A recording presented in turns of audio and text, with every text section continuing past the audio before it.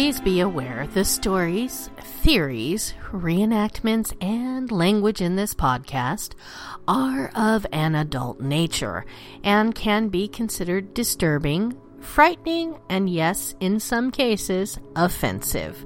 Therefore, listener discretion is advised. You know what? You've been warned. There's adult content ahead.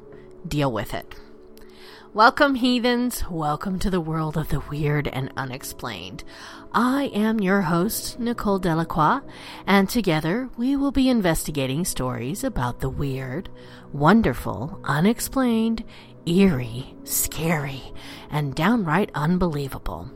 There will be tales of ghosts, murder, supernatural beings, and unexplained mysteries. So, sit back, grab your favorite drink, relax, and prepare to be transported to today's Dark Enigma. And on today's Dark Enigma, well, my inspiration for today's episode came from a Memorial Day marathon of Supernatural. The episode for this case was, well, one of my favorites, and I know you guys are going to love this story. So, with that being said, we will be playing our drinking game, and of course, you know it, the drinking game is only for those of us that are at home and have nowhere else to go tonight. The choice of potion is always yours, so choose your venom accordingly. Although, I'll say for today's episode, you might want to get something a little bit strong, because it's going to be a fun one. Alright, now for the game part. How about every time I say Henry, that will be a single shot, and every time I say Chicago, that'll be a double shot. I know you guys are scratching your heads, but that's okay, because now that the business end is out of the way, we can jump headfirst into today's Dark Enigma and the mysterious haunted murder castle of Chicago. Yes, my darlings, there are some creepy places in this world that go beyond merely haunted, being not only supposedly infested by ghosts, but also imbued with a history of pain, woe, strife, and death, and indeed, pure evil. One such place exists in the city of Chicago, Illinois, in the U.S. It was here that one of the nation's very first serial killers would build a sadistic chamber of horrors to live out his most demented fantasies. And the murder castle has remained a dark mark on the city's history and haunted with both real ghosts and by its own horrific past. In 1886, a man named Henry Howard Holmes came to the city of Chicago, Illinois, and began a humble job working at a corner drugstore owned by Elizabeth S. Holton. And by all accounts, he was an intelligent, hard-working, and a very charming man who before long had made quick friends with everyone in the area. He also seemed to be moving up in the world, eventually buying the store and becoming owner. What many people did not know at that time was that the man that they knew as H.H. Holmes was not who they thought he was, and that he was to begin a reign of terror that would shock the city and indeed the nation. What most people didn't know back then was that Holmes had begun life as Herman Webster Mudgett, born in 1861 in New Hampshire. He also had a rather turbulent past, moving from school to school, before finally settling at the University of Michigan's Department of Medicine and Surgery, during which time he had worked at a medical lab and began his first steps on the road to a criminal career by using cadavers to defraud insurance companies. Also during his university days, he was married, had a son, and got separated, and upon graduation, he began the first of his many jumps around the country, settling in Mowers Forks, New York, where his history would begin to take on a tint of the sinister. while living in New York, he was suspected of having something to do with the mysterious disappearance of a boy he had last been seen with. And although he was never charged with any crime and denied any wrongdoing, he rather suspiciously moved on to Philadelphia, Pennsylvania, where he took up work as a pharmacist at a drugstore. Here, too, there would be suspicions aimed his way when a young boy overdosed and died from taking medication from the store. Once again, Holmes was not prosecuted, but he once again skipped town right after, this time finding his way to Chicago, where he changed his name and planned to start a new identity. This is where we come back to Holmes and his new life, where everyone was blissfully unaware of any of his shady past, and where he seemed to be successful and well-liked. Yet it was during this time he would get up to his old manipulative ways, marrying another woman, Myrta Belknap, while still technically married to his previous wife, although they soon separated as well. Despite this, no one had a clue what he was up to, and he was still ever the charming, successful businessman. He was so successful, in fact, that in 1887, in the years leading up to the 1893 Chicago World Fair, he bought a lot across the street from the drugstore and began the construction of a massive 3-story building that he planned to turn into a hotel. The construction would prove to be, well, unorthodox to say the least, with Holmes changing architects, contractors, and workers frequently, but this wasn't quite strange enough to gather any suspicions at the time. When the hotel was completed in 1891, he began hiring employees, and oddly enough, he demanded that they have life insurance, and additionally, that they make him the beneficiary. Strange, but again, not weird enough to arouse any suspicion at the time. The World Fair would come and go, and unfortunately the hotel portion of the building seems to have never been open due to various disputes over payments with the various contractors and architects who had worked on it, but the storefront section on the first floor proved to be a success. Holmes was still up to his ways, marrying yet another woman, Georgiana Yoke, in the meantime, as well as allegedly having numerous mistresses, mostly employees, but there was no reason yet to think that he was anything other than another rich, charming playboy. No one knew that during the World Fair, Holmes had been hard at work completing a string of insurance scams all over the country with an accomplice by the name of Benjamin Pitezel. And there was no particular suspicion raised when he suddenly left Chicago to go off and pull off more scams. Not all of these schemes were successful, and Holmes once ended up in jail for a scam, and on another occasion he tried to scam an insurance company by faking, well, his own death, only for it to fail when red flags were raised. Not long after this, Holmes kept at his faked death scam, this time turning to his accomplice Pitezel and having him fake his own death so that they could collect the insurance money. The same plan he had unsuccessfully tried before with himself. It's unclear just what part of the faked of a fake death Holmes didn't understand, but he ended up making Pitezel, well, just plain dead, after which he collected the money and skipped town. Police wanted Holmes for an outstanding warrant for fraud, but also began to suspect Holmes for foul play when they learned of the scam that he had planned, coupled with Pitezel's disappearance, and they eventually tracked him down in Boston with the help of information provided by a disgruntled former accomplice of his. He was arrested on November 17, 1894, and this would be the beginning of the end for Holmes, and the start of a show of horrors the likes of which the country had never seen before. As they dug deeper into the case, the investigation discovered that not only had Pitezel been murdered in cold blood, but that 3 of his 5 children, who had last been seen with Holmes, had also been killed and buried in the cellar of a house Holmes had been renting. Holmes was now a murder suspect, and he was also increasingly linked to more and more mysterious disappearances, namely a number of women who had worked at his hotel.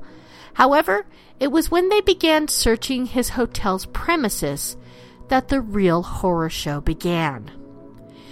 It was immediately found to be a rather odd and unsettling place, with doors and stairways that led to nowhere, doors that opened onto brick walls or only opened one way, a complicated labyrinth floor layout that seemed almost designed to confuse people, with various trapdoors, secret doors, peepholes, and anomalous holes that would later be found to have been used to insert hoses for pumping poisonous gases. It was also found that several of the rooms were soundproofed, had been rigged with alarms, and held chutes leading to the basement as well. These baffling and hazy clues would all become very clear and draw sharply into focus when police searched the murky depths of the hotel basement. One of the first things they discovered down there in those dank depths was a pile of animal and human bones, which would be later shown to have come from children. More macabre discoveries followed, such as other bone fragments, an acid vat presumably for dissolving human remains, chemicals for just that purpose, and a large stove for cremation, found to have a pile of ashes containing a woman's gold chain, a watch, and some metal buttons. There was also a dissecting table with bloodied women's clothes lying atop it, as well as various tools for dissection.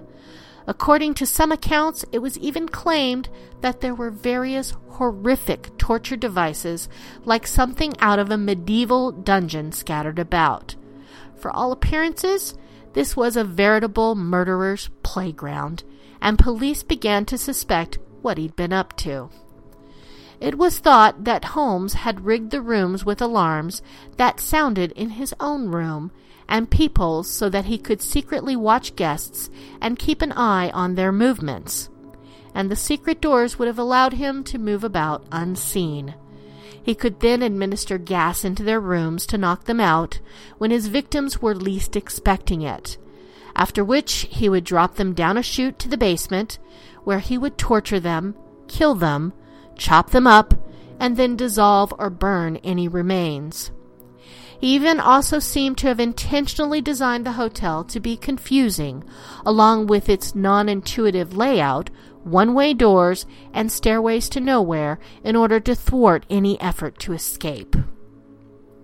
Although the hotel seems to have never actually opened for business, it was suspected that he still had some guests from time to time, and that he had numerous mistresses stay here as well, although how many he may have killed in this death trap was unknown. In the end, for all of this, there were found no full human bodies, and the bones could have come from anywhere. After all, Holmes had worked with cadavers before, so they may have been from people who were already deceased.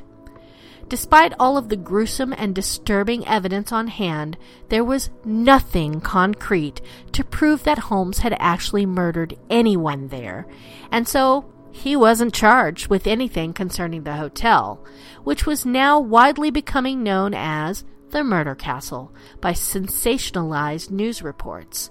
Additionally, Holmes insisted that he was innocent and had done nothing wrong.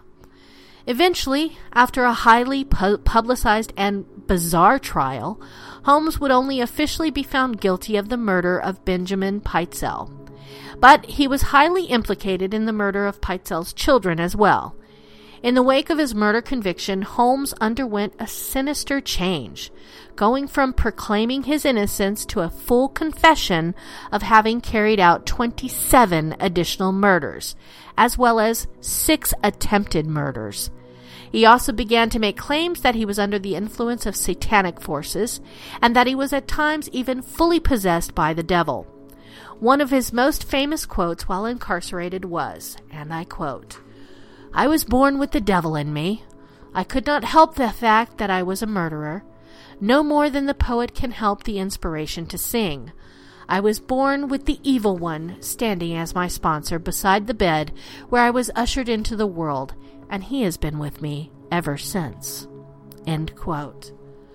All of this added to the macabre allure of the case, which was splashed everywhere in the news, drawing intense interest from all over. These sensational news stories were often over-exaggerated, adding grim details or inflating the death toll, with some pulp tabloid-style newspapers claiming that the monstrous Holmes had slaughtered up to 200 people. But no matter what the real number was, he was only convicted of one, the murder of Pitezel. For this murder, he would be sentenced to death and executed by hanging on May 7, 1896, in a spectacle that included a botched execution that led to Holmes dangling about on the rope for 20 minutes before finally dying and ending his reign of terror. Oddly, Holmes had requested that his body be encased in a huge slab of concrete in order to prevent grave robbers from stealing it, and this was done in accordance with his wishes. In the aftermath of Holmes' death, there began a string of mysterious accidents and deaths involving people and places who had been associated with him or who had helped put him behind bars. The first strange incident occurred not long after Holmes was dead, when a coroner who had testified against him suddenly developed serious blood poisoning for no reason at all and died. Next was a mysterious explosion and fire that completely razed the hotel to the ground in 1895. After this, other deaths followed in quick succession, including another coroner and the judge who had sentenced Holmes to death, who both fell down with mysterious illnesses, as well as the prison warden from suicide. Then there was the death of the father of one of Holmes' alleged victims, a priest who had read him his last rites, and a jury foreman from the trial, who died in a freak accident when electrical wires fell down on him. All of this quickly convinced people that Holmes had left some dark curse behind. The curse continued when one of the offices of the insurance company that had foiled his fake death plot burned to the ground. There were also more strange deaths in later years. The man who had pointed authorities in Holmes' direction, who had been pardoned for providing the information, was shot and killed in a violent shootout with police in Chicago in 1909. Then there was the suicide of the former caretaker of the hotel, who killed himself in 1914 after claiming that he had been haunted with constant strange hallucinations. One of the detectives who helped track Holmes down also fell seriously ill, although he did survive. Whether any of this had anything to do with the supernatural curse or not is unknown, but it's all very creepy nonetheless. Other strange mysteries hover about Holmes and his murder castle as well. Although the building was destroyed in a fire, people claim that at night there could be heard ghostly screams and moans coming from the charred plot, and that shadowy figures could be seen stalking about in the darkness. Animals were also said to avoid it like the plague, with dogs refusing to go anywhere near it. Even when a post office was built there in 1938, the hauntings didn't stop, and the building is said to be incredibly haunted. Postal workers have described all manner of paranormal phenomena occurring here, such as anomalous noises, moving objects, roving cold spots, shadowy apparitions, and even the ghost of Holmes himself. And this is all experienced the most in the basement, which is the only surviving remnant of the original hotel. Besides the curse and hauntings, there have also been conspiracy theories attracted to the story of Holmes. It was long believed that he had never died at all, and that the body they buried that day wasn't his final masterpiece of a scam. This conspiracy was so rampant and pervasive that in 2017, his grave was actually exhumed to see if there was any truth to it.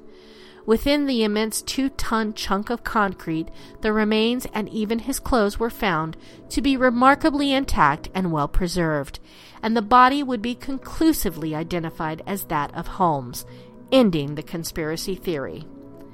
With the dark and sinister infusing it all, it is understandable why the grotesque story has gained so much attention and has produced so many spooky accounts.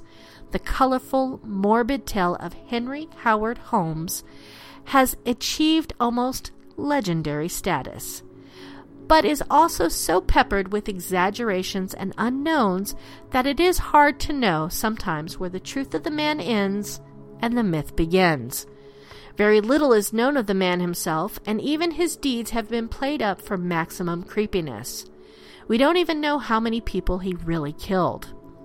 With all of the stories of hauntings and curses, it all gets even further pushed into the murky realm of strange mysteries and the unknown, where it's hard to really know what to make of any of it. Nevertheless, it's certainly a breathtaking tale of horror and serial killers from a time when that wasn't even a common phrase in America, and it will remain indelibly imprinted upon history as a glimpse into pure evil. And with that, my darlings, we've come to the end of our episode, and I thank you so much for joining me here today. I hope you'll take the time to reach out to me and share your thoughts on what you think. You can always reach me and the show at darkenigmapodcast@gmail.com. And if you have suggestions for a future show, or you just want to tell me what you think, drop me a line because I do reply to all emails. And on that note, my darlings, that's all the time I have for you this evening. We do thank you for joining us here on Renegade Talk Radio, and don't forget to tune in next time, my darlings. See you, my heathens. I love you.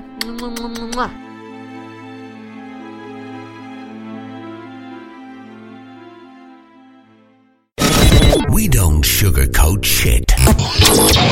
This is Renegade Talk Radio. Renegade Talk Radio.